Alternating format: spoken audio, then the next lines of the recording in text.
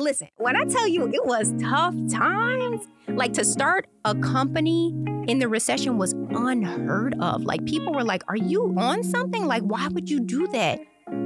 You're listening to Philly Who, the podcast that tells the stories of the doers, thinkers, and performers of Philadelphia. My name is Kevin Schmidlin, and today I'm sitting down with Rakia Reynolds, founder and owner of Sky Blue Media. Sky Blue is a multimedia public relations company that has worked for high-profile clients such as Serena Williams, Ashley Graham, and M. Night Shyamalan. But for a long time, it wasn't clear that Rakia was on the path to becoming one of the most sought-after PR personalities in the country. She spent years trying out different professions, and as they, one by one, didn't pan out, she reflected on her childhood. And there, she found her calling. The story of how Rakia Reynolds powered through a streak of bad luck, a layoff, and a recession is now on Philly Who. Stay tuned.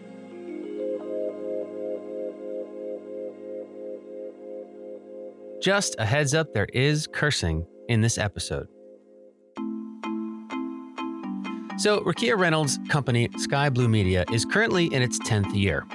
If you do the math, that means she started it during one of the country's worst recessions in modern history.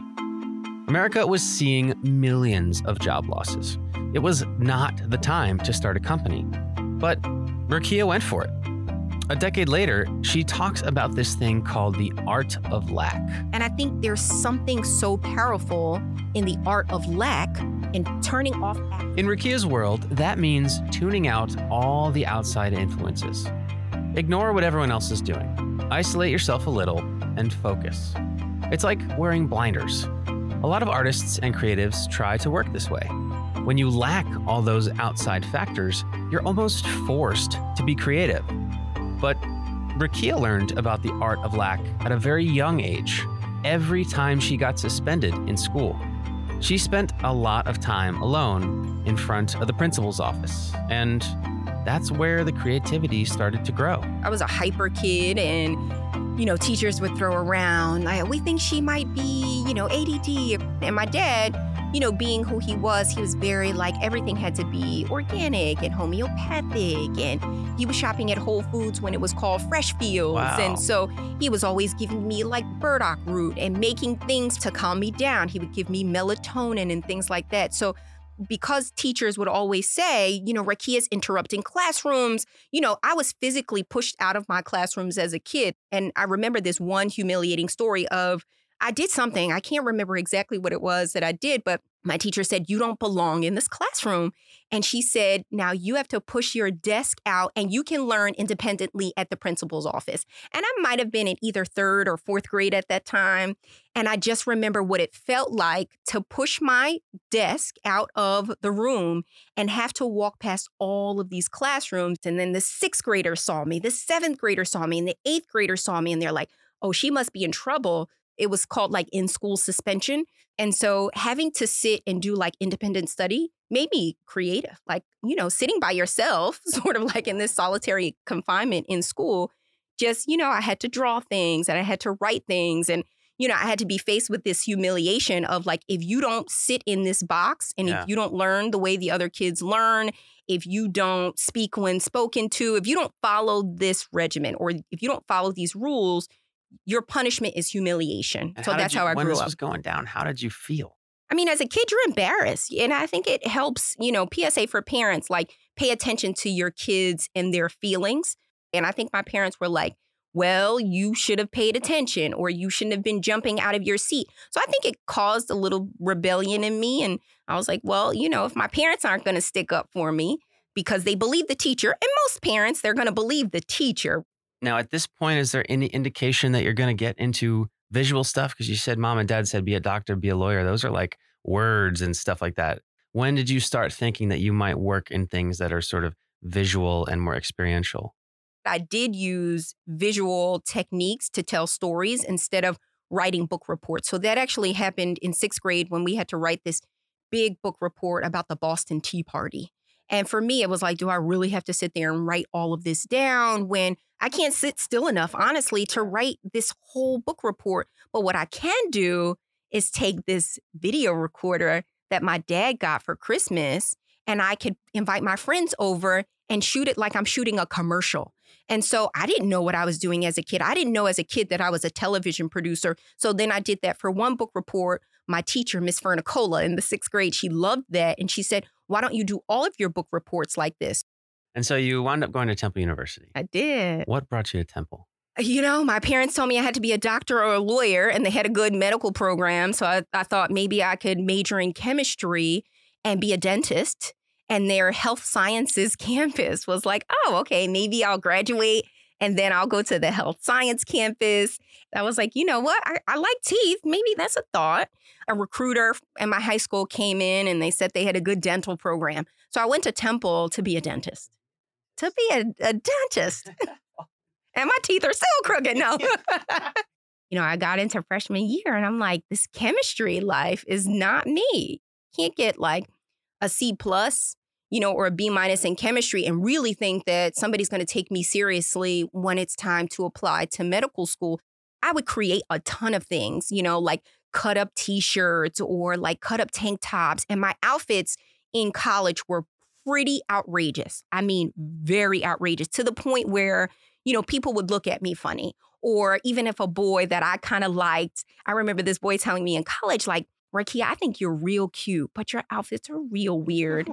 And so my roommate at the time, oh my gosh, Melanie, shout out to Melanie. Melanie's like, you don't look like anyone else we know. I had like spiked hair. Half of my hair was purple. I had a spot in the back that was orange.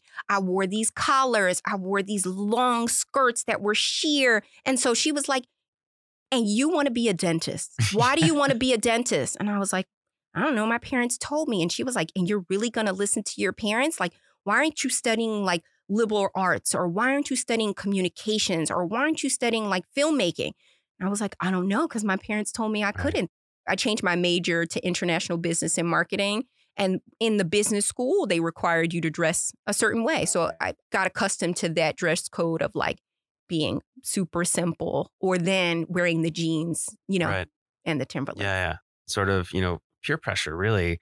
You dial it back a little bit and be a little bit more conformist. When you graduate college, what's your next move? Do you do something along that lines that's sort of more what you should do? No, I was still playing it safe. I got a job offer from Temple University to work in higher education, because when I was at Temple, I was the president of the Community Service Association. I almost made homecoming queen. I just started to do all the things that some people do in college. So I became like a pretty active student and a champion for Temple University. So I was offered this position that you needed your master's degree for. And I was able to work in higher education. And then I actually became an adjunct professor at Temple in the film school, again, because the dean of the school said, hey, you know, we like how you tell stories. We see that, you know, you're working with a population of students. I did it for about 5 years working at Temple. And then I sort of plateaued after that, you know, working with students.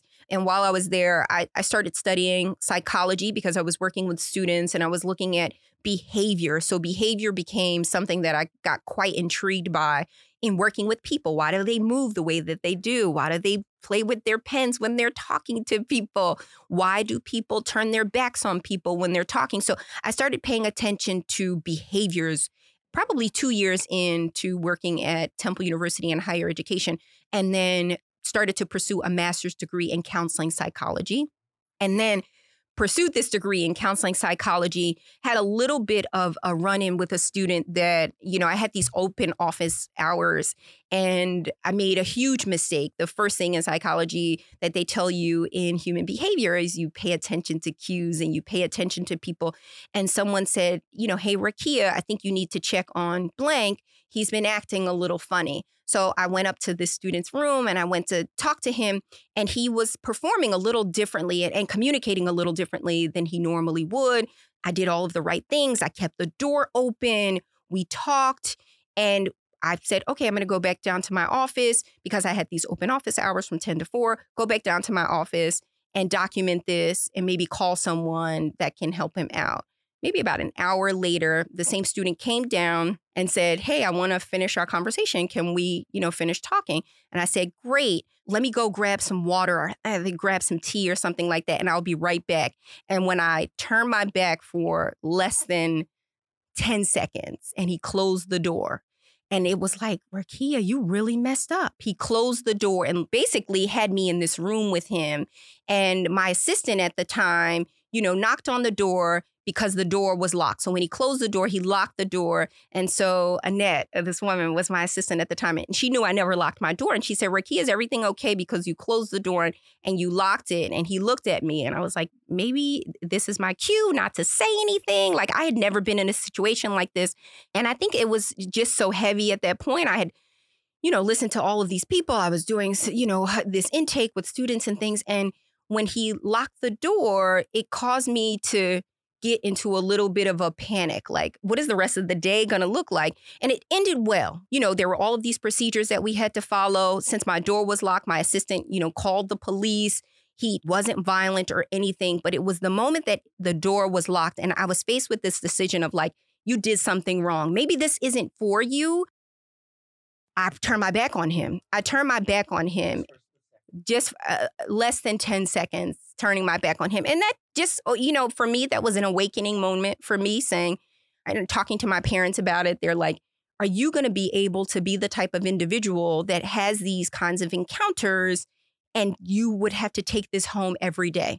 And I think when the student closed the door, it caused this awakening, and having to go through this journey with him throughout the day and all of the behavior that I got to experience with him in these spaces said, maybe it's time for you to think about something else and be who you were, I guess, destined to be, and in my eyes at that time, it was like, not a psychologist, but maybe like there was some psychology in the work that I was doing, but maybe it was time for me to move on and be a true creative. Yeah. So, I mean, in that moment when you're 5 years outside of school, going down this path, you realize in a moment that it's not for you and that it's not your destiny. What are the thoughts? Do you know what your destiny actually is? What I was doing was taking these little fragments and these little ideas, and it was formulating this perfect story or blueprint of like, here's who you are, Rakia. It was like the universe. Like, you've done these things. You've like interrupted classrooms and you're a disruptor. You do things a little differently. Maybe you should look at things this way.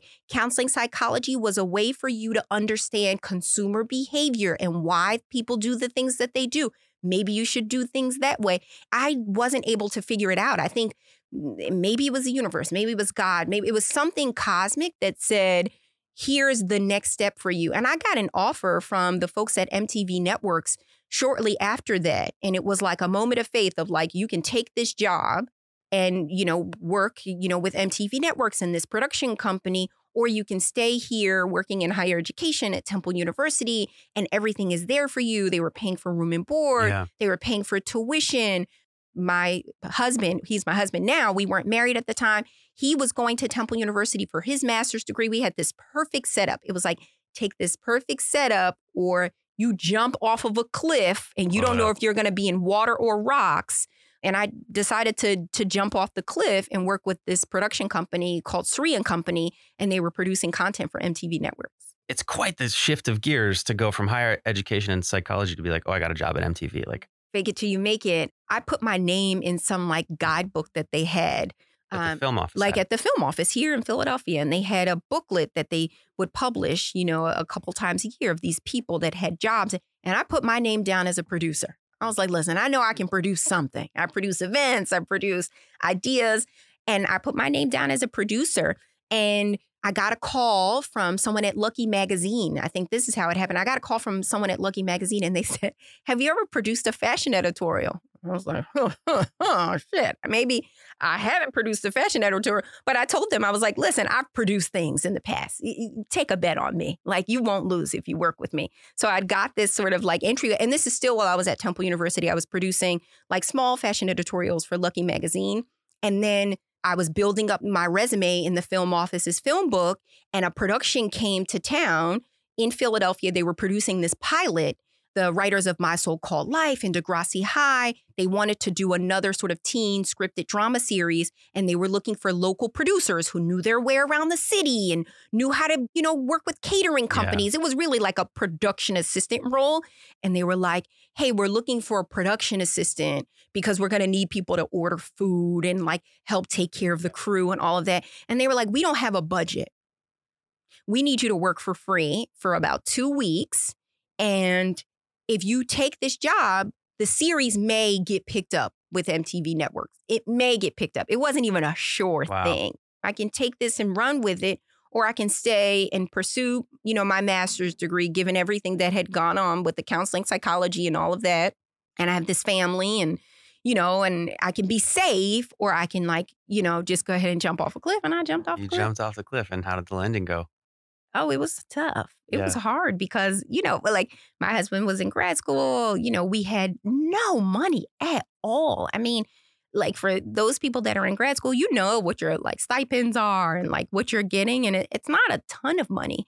And he was like, you know what, Rakia, if this is what you want to do, and if you believe in it, if you believe that this is going to result in something so much bigger than what it is right now, then why don't you go ahead and do it? And I did get a job out of that, working for free. It did result in the show was actually picked up. So I was able to get a 6-month job with them producing this show, crazy hours, working 12 hours a day, working with a crew of 60 people in Media, Pennsylvania, on the Blue Route, working on this show that I believed in. And that was my first big break, working in television and working in scripted drama. I was like, well, I'm leaving grad school. You can stay. He finished his graduate. Yeah, one of us will win. And he finished his master's degree, and I went on to work in television. Wow. And so how long did you work in television? I worked with that production company for about a year, and then I started working for another production company here called Banyan Productions, and they produced reality, real television for TLC and Discovery Health. And I went on to do that for the next 2 years. Gotcha. And did you feel at that point that you were finally on the right track for your destiny? I did. That's when I started to get an inkling of hey, Rakia, this is where you belong. Because I worked in these very creative spaces, and I felt like I was my most creative self at that time. I started to do a lot of writing and reflecting. And I was like, wow, this is life. This is what life should be like. You get up and you're excited about what you're doing, and you're excited about what might come in another week or another year. So that's when I started to feel this is who I am. This is my destiny. Yeah. So how did your time as a TV producer come to an end? It just started to change. I started to see a lot of things on TV that it just didn't fit, I guess, my spirit or the way that, just seeing these shows and I didn't work on any of them, so I wouldn't get in trouble for saying this, but shows Engaged in Underage and things that were exploitive just in the world. I thought, if this is what TV is like now, what is it going to be like in the next 5 years? And I started to get calls for shows. I remember getting a call for a show, and I was on the train up to go and interview with the supervising producer. And I was like, I could go and have this. It was to produce this show on America's Ugliest Bathrooms. And I was like, do I want to produce a show on America's Ugliest Bathrooms? Is that where destiny is calling me? Or could I do something else? And I remember saying, when I had gotten to the stop, I was like, Rakia, you got to go back home. This is not, this is not you. This is not what, the universe is calling you to do. And I started working on shows like Trading Spaces and things that I felt really good about. But the end of my career came when the production company I was working for, they called us in a room, and I was pregnant with my second child at this time, working on a show that I loved. And I felt like I was in this really good space. And, my husband and I were doing really well. We, had a baby on the way. And they called us in the room, and they had these envelopes in the room. And I was like, oh, we are about to get a bonus. Yes, this is great. We're about to get a bonus. And they gave us our envelopes. And I was like, oh, this is the same amount of money that I usually get in my check. Why are they giving me the same amount of money that I get in my check? And the production company was like, well, I just want you guys to know that as of tomorrow, we have to shrink the company because the shows that you're working on are all moving to LA. And I was like, I'm sorry. I can't go to LA. I'm pregnant. And we are renting this fun apartment in South Philly and we've got this whole life going on.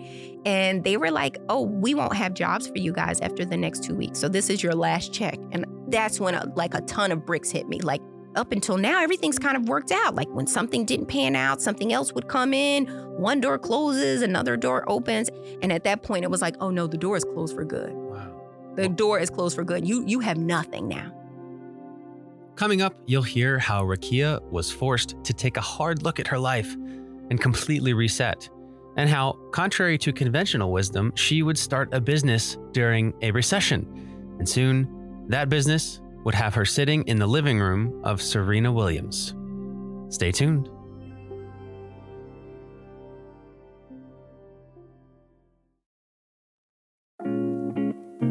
Welcome back to Philly Who with Rakia Reynolds. So, it's the mid-2000s. Rakia Reynolds is a TV producer for MTV who is loving life, pregnant with her second child. But then one day, she gets called into a conference room at work and is unexpectedly laid off. Everything changes. It was like disbelief, darkness, and the taste of disbelief and darkness on your tongue is like no other taste. And to me, it was tuna fish sandwiches and peanut butter and jelly sandwiches mixed with oatmeal for breakfast. I was young. I thought I was invincible. Like nothing bad would ever happen to me. I'm a good person. Nothing bad happens to good people. So I thought I was invincible. I thought nothing bad would ever happen to me. And it was so dark because I then had to go on unemployment. And I was like, man, like unemployment? And then I decided to, Rakia, you can't like let this happen to you again. Like, people, you worked for Lucky Mag, you've produced for TLC and Discovery Health, and you've done things for MTV Network. Like get it together and figure out something. And that's when I was like, you know what? I don't know anything about entrepreneurship, but I know that like as a kid, I was a Girl Scout. I sold cookies. Like literally, I started to reflect. As a kid, who was I? Like, what did I do to make it through? What did I do to make it through those dark moments of like being in isolation and in school suspension? Then it was like literally thinking back to like being a Girl Scout. I like went camping. I did survival weekend. I like sold a lot of cookies. Like I know it sounds silly, but like I really reflected on those earlier days. And I was like, I think I could be an entrepreneur. The word entrepreneur wasn't sexy. It was like, Rakia, start a company. Take all of the things that you've learned in the past and unpack those things and turn it into something that is viable and that you could use for your future. And it was just taking all of the things that I'd done. And that's how I started Sky Blue Media. It was called Sky Blue Productions first. And I went back to Temple University and I pitched them. I said, listen, I'm starting this company. It's sort of communications, but it's a production company. I'm going to be communicating through videos, and I'm not going to be sending out press releases like some of these other companies that I've studied. Would you like to be a client? And they gave me my first big contract. Wow. Going back to Temple. And I like started the company, like we're in our 10th year now. So I started the company in 2009. Yeah. And so now that's the height of the recession. Man, you ain't lying. Yes, it was the height of the recession. Listen, when I tell you it was tough times, like to start a company in the recession was unheard of. Like people were like, are you on something? Like, why would you do that? It was my only option because I think being on unemployment and like having doors closed, for me, it was like, I can't like mentally and physically, I can't do this again. Where did the name come from? When people ask me the name of the company, I always get giddy because my first daughter, her name is Sky. And when I was pregnant with Sky, one of my friends, this really cool guy, he was working for Nike, he was designing. He was living in Japan and we had been friends since 5th grade. And I was like, Sean, I'm pregnant. And he's like, come and meet me in New York. We got to sit down and talk about this. And I was a young mom of 23. And I was like, I don't even know how to name a baby. Like, how do you name the baby? So we did this whole naming session. Like he made it like a brand because he was working for Nike at the time. So we did this whiteboarding session of like, what is the name going to be? And we came up with Sky. So that's my daughter's name. When it was time to name the company, kind of went through a similar exercise. I started to ask the executive producers and people that I'd reported to, like, what do you think about when you think about me? I'm trying to come up with a company name. And one producer, she was like, Rakia, whenever you walk into a room, things are like crystal clear and the sky is very blue for me. So I just feel like you help us to really understand things when we can't understand them. And I was like, blue skies, sky blue. I like blue skies and sky blue. And then, starting to unpack the color blue. Why do people like the color blue? Blue, from a psychological standpoint, is the color of trust, honesty, and sincerity. That's why a lot of banks use it. 70% of brands use blue. And I started to think, well, I like trust. I like honesty. I like being really sincere with people. If I put sky and blue together, that means I love trust, honesty, and sincerity. Wow. So if you read into sky blue, it means that you are an ambassador of truth. You are a truth serum. Wow. You love to be sincere. So Sky Blue Media came from this long walk of like being authentic, really. Yeah. So you start the company. You want to be different. Mm-hmm. How do you start off being different? I know this is going to sound silly, but I didn't pay attention to any external things. I didn't read any magazines at that point. I wasn't listening to any radio shows. I stopped watching the news. I turned like all of my sensors off because I didn't want to be affected by anything that was happening in the outside world. I didn't want to hear that it was a recession. I didn't want to hear that it was a bad time. I sort of went into this phase of like out of sight, out of mind. And because I couldn't be inspired by anything or impacted by anything or affected by anything externally, I just started writing things that I wanted to see. I wasn't looking at other companies. A lot of, companies now, when you start a company, you do the research. You look at what the comparative analysis is and what the landscape is. I was like, I want to be in a dark room. I love that because I'm less than a year into my podcasting company and I've essentially stopped listening to podcasts. And it's more of a function of I spend so much time working on them that like when I go home, I don't want to listen to them anymore, Mm-hmm. But I felt that way, like where it's like, I don't want to worry about what these other people are doing because it's just going to make me doubt what I'm doing. And then I'm not going to put out something great. Quite honestly, the folks that, are inside of the company now, and we have an amazing team. And I feel like all of those folks are creative. And, a lot of people will ask, where does creativity come from? And if you unpack, like a lot of creative people are creative because they've encountered some sort of lack or they haven't had something and they had to create their own thing. And I think there's something so powerful in the art of lack and turning off access and turning off resources and turning off influence. I still feel like as an agency, we have to be creative every day and we cannot be influenced by what's going on now. Now, obviously, we have to be on top of trends and we have to know what's going on. But I think there's a way to carve out the outside influence and be inspired by the psychology of human behavior and the way that people think and they act. We draw our roots more from that than like, oh, these people are doing this. These people are doing this. We should do this. Was there a moment where you either got a client or produced something where you thought, this is it, this is here to stay? There were like these little building blocks of like, we got to do this amazing event with the sartorialists very early on at Sky Blue Media, maybe 2 or 3 years in. And then we started working with the city of Philadelphia on some things. And then we got a call from a very famous car rideshare company that rhymes with Luber. And then I got this call from Serena Williams' manager. My memory tastes, that's how I remember things. And I remember eating lunch and there was a taste in my mouth when her manager called and said, hey, we saw you doing this thing on HSA and you were talking about the importance of people being online a little more and Facebook. And I was talking about Facebook and Instagram and a whole bunch of social things. And they were like, Serena wants to meet with you because she wants to see if you'd like to work with her brand. And I was like, oh, well, let me check my schedule real quick and call you back to tell you my schedule. Because I was so surprised. I'm like, is this really Serena Williams' manager calling me? So I hung up. I called my husband. I was like, hey, this man just called me. And he said he was like the manager for Serena Williams. And he wants to set up this meeting with me. And my husband was like, why are you on the phone with me? Well, call them back. And I was like, well, what if they want to meet with me now? It's Father's Day weekend. I have this thing playing with my dad and blah. Then I called my dad and my dad was like, girl, I don't care about Father's Day weekend. Like, you go ahead and like live your life. So I called back. They were like, well, we want you to fly out here on Saturday. And then we're going to have you meet with Serena on Sunday. This was at her house in Florida. I was like, is this for real? Like, still, like, is this for real? Is this is somebody else going to pick me up and take me somewhere and lock me? Right. The MTV peeps are back. You're on Punks. Exactly. I'm like, this is not real. So I actually had my husband come with me and pretend he was my manager. I was like, hey, I've got to bring my manager with me on this trip. And they were like, okay, all right, fine. So they picked me up on a Sunday morning, this big white car. And her manager, drives, myself and my husband to the house. And we get there and her dogs are running around and sitting in her living room. And I'm like, oh, this is my manager. And he's like, oh, Serena will be in shortly. And I'm sitting on the couch and I'll never forget, Venus pops up from around the corner. She's like, do you want some popcorn? And I'm like, this is real.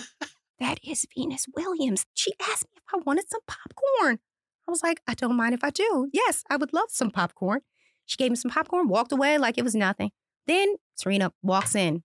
She's like checking her mail, doing normal things. She sits down next to me. She's like, hey, Rakia. And I'm like, oh my God, she said my name. Like, this is for real. Like, so my husband's looking nervous. He's sitting across from me. Her manager's sitting over here. She's sitting right next to me on the sofa. He asked me a bunch of questions. Why did I want to work with her? She also asked me why I used my hands when I talked. And so then I sort of geeked out and I said, I use my hands because that's how people trust you. And I like to, talk with my hands. And so she kind of looked at me and she's like, okay. And she's like, all right, this is over. I mean, okay, cool. I have to go to practice right now. Do you want to come to practice with me? And I'm like, yes, I would love to come to practice with you. I sure would. And I'm like dressed in this, like at the time, it was like this denim wax and this long sleeve shirt. And it was hot outside. And then Venus actually asked my husband to stay behind. She's like, you look pretty strong. I need to move some pool furniture. Can you stay behind and like help me move this pool furniture? And I guess that was a way for her to, not have my manager come with me. And I'll never forget. We got in the car. Her hitting partner drove. She was sitting in the front. I was sitting in the back seat. And she looked at me and she's like, Rakia, now be honest with me. Is that your man or your manager? And I was like, shit, she got me.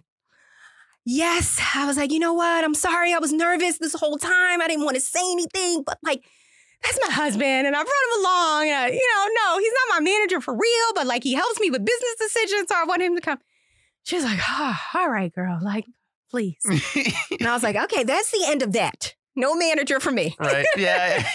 And then the day went on and we went to practice and I actually started working with her 3 weeks after that. Wow. It's brilliant. The first thing I thought of when you said that I'm bringing my manager, did you guys make them get you 2 hotel rooms? No, that's the thing. That might have been the giveaway. Yeah. The thing was, we stayed in one room and we were purchasing our own tickets. So I figured, I was like, they're not going to match it up. But I didn't think it through. Yeah. I was just like, he's my manager. And they knew when we walked into the room that he was not my manager. We were probably like matching at that point. Yeah. Oh my goodness. That's so funny. Man, if you would have told Rakia on Wednesday that on Sunday you'd be going with Serena Williams to practice and that your husband would be helping Venus Williams move pool furniture, probably wouldn't have believed that. No, I wouldn't have. And I feel like life has been like that ever since then. I still don't believe some of the people that we get to work with. We got an email and it said from the office of M. Night Shyamalan. And I was like, what? And I forwarded it on to some other Sky Blue Media people. And they were like, Rakia, we just got an email that said from the office of M. Night Shyamalan to come meet him in his office. So there have been a series of those things, getting to work with amazing, brilliant, and I'm so fortunate and honored and blessed to be able to work with some of the brightest minds and the brightest people on the earth. Sometimes when I leave the office at night, if I'm the only one, I will look around and I'll be like, dang, Rakia, do you remember where you were? Do you remember where you were? But there's a piece of me, and I don't want to say this the wrong way, but there was a piece of me that always felt like you were always going to be something amazing. I always knew, you're going to be something amazing. I don't know what it's going to be, but you're going to be something amazing. And maybe that came from trusting in myself or knowing that at some point in time, the dots were going to connect. I felt like, I said this in a staff meeting the other day, sometimes we collect all of these dots and at the end of the day, we've got to connect them. So I was collecting them, through working and doing all of these things. And I was like, at some point, they're going to connect. It still is a climb. It's a climb, and there are dark days. Yeah. Let's talk about the effort to unite Philly around the push for Amazon to come here. That was Philly Delivers, yeah? Yeah, Philly Delivers. So now Amazon didn't come here, whatever, some people want, whatever. Mm-hmm. But I remember when it first was announced that Amazon was going to have a new HQ on the East Coast, within weeks, if that, there was this incredible website and videos with all of Philly's players in one video, which I mean, I've only been in Philly since I went to Temple in 2010. But a lot of folks who have been here way longer said they've never seen that sort of united, concerted effort behind anything from Philadelphia. A lot of that was you, correct? I was the creative director of So yes, all of that. I won't take full credit. I got to work with some amazing people, but the way that happened was she was like, take this idea and run with it. And, the Visit Philly, there's some, I would say, some exceptional bright minds of marketing here in Philadelphia. So there was an entire team that I got to work with at Visit Philly working on this, go back to my childhood, producing things, in the video format. Instead of giving them all of these words, what should we give them? And it was like, we need to create these videos. And then, other people were like the social campaign. And so it came down to all of these different teams bringing me on as creative director to work with the website people, to work with the forensic map specialist, to work with the social media team, to work with the copy editors. So it was such a life-changing project because it had to happen in under 8 weeks. 8 weeks. So imagine all of the sleepless nights from that entire core team of, over 40 people working on it. And then, being the creative director, I'm like, oh my gosh, if we don't make it to the top 10, it was my sort of thinking or the strategy behind this wrong, or would I have picked the wrong color, or were the videos too snarky, or, was it to this or to that? And, at the end of the day, it was such a huge success in terms of how we placed and the way that it got Philadelphians to think like, this is our product. Like, we have an amazing product. So at that point, I was working at Cigna Healthcare, and I was working for a team that was entirely based in Oregon, and they were trying to decide where to put their next office and where to build out a team outside of their Portland office. They were seriously considering Austin, Denver, and I think one other. And I was the only team member in Philly, and I was screaming, Philly, Philly, Philly. And it was right when this happened. And I sent them that video. Wow. And now they have a team of 25 here. Oh, wow. You know what? I'm going to bring that up to the core group. That's a great story. We don't know what happened from that. I've said no. And listen, I'm going to be honest. I don't know if that was the right decision. I think when I started Sky Blue Media, it was more of like, I'm starting this as a lifestyle, as an alternative to, working a traditional job. A lot of these new smart companies, they're like, when you start a company, you think of the exit and all of those things. And I wasn't thinking like that. So, as the company started to get some visibility, I think maybe after 5 or 6 years, that's when I was approached by one big company, a very, very big agency, who essentially told me they wanted me to work for their agency. And in order for me to work for their agency, they were buying up smaller agencies. And to me, the deal just didn't look right. I mean, I was like, it just doesn't sound right. Like, you want me to work for you full time, but you want to buy my agency. But how do I talk to my clients about this? And I wasn't educated enough to really understand what the implications were to sell or not to sell. So that was my first sort of entry into that. And then I got approached by another very, very, very large, powerful company. And they said, hey, we like the work that you do with us. They were a current client. What if we absorb, these were the words they used. What if we, absorbed your company and you sort of dissolved some of the clients that you were working with and you put more time into us? And I was like, maybe. And they were going through some transitions and changes. So that, that was like, I don't know if I just want to be that, I don't know if I want Sky Blue Media to be that. And then, so those were non-Philadelphia agencies and companies that approached me in the very beginning. And then about 4 years ago, Meryl Levitz, who was then the CEO of Visit Philly, I had done a lot of freelance work for them and, grown very fond of Meryl and her wisdom and her being a visionary. So we would have these moments and we would have coffee and, lunch. And at one point she was like, what would it take for Visit Philadelphia to buy your company? And I was like, I don't know, Meryl. I didn't come to this meeting prepared to answer that question. You kind of threw me for a loop. And she's like, I've been thinking about buying your company. I've had my eye on Sky Blue Media for quite some time. And what would that look like? And I said, I don't know what it would look like because I'm not really interested in selling my company. And she was like, that's a good answer. How can we work together a little more? And I was like, you know what, Meryl?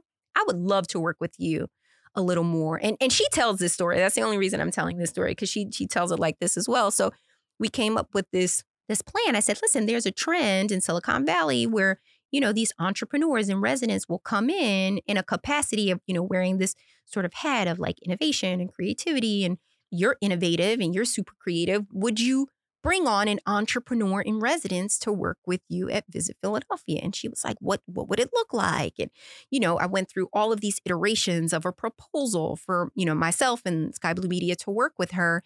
And we settled upon this entrepreneur residency with this specific scope of work and bringing in, entrepreneurs throughout Philadelphia to offer their voice in the world of marketing. So I have a few questions that I ask every guest to get different perspectives. What would you say is a common misconception about you? A common misconception is that I'm really young. Like, I think people think she's a girl. She's a girl. Mm-hmm. And like, I'm a grown woman. So I sometimes have to come to these meetings and like really fill up my chair and sit in a certain way. Body language. And let people know that I am a grown woman and I have years and years of expertise. Because at first glance, I look young. I smile a lot. I'm pretty jovial in my communication. So I think that, it's, she's young. Yeah.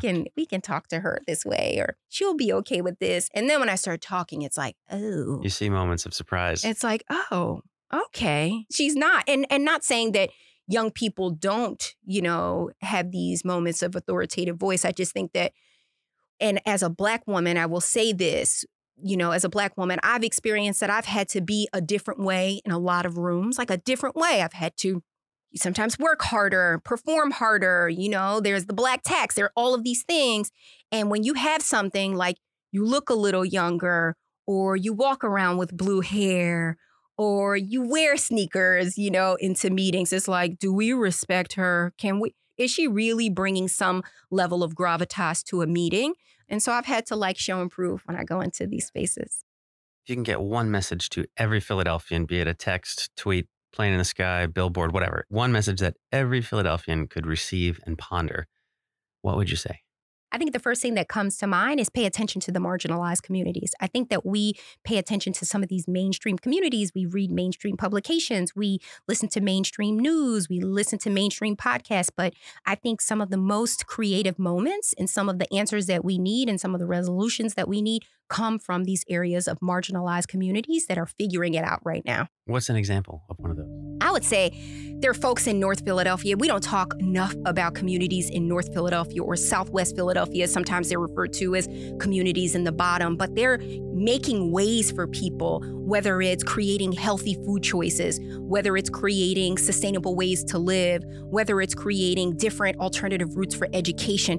I think that there are small pockets of marginalized communities doing things that people don't really talk about, and they have the answers. And we're trying to figure out all of these things, and we're trying to connect all of these dots, and they're doing them. And it might be in smaller ways that are less visible, but just pay attention to some of those smaller pockets and communities that people aren't talking about.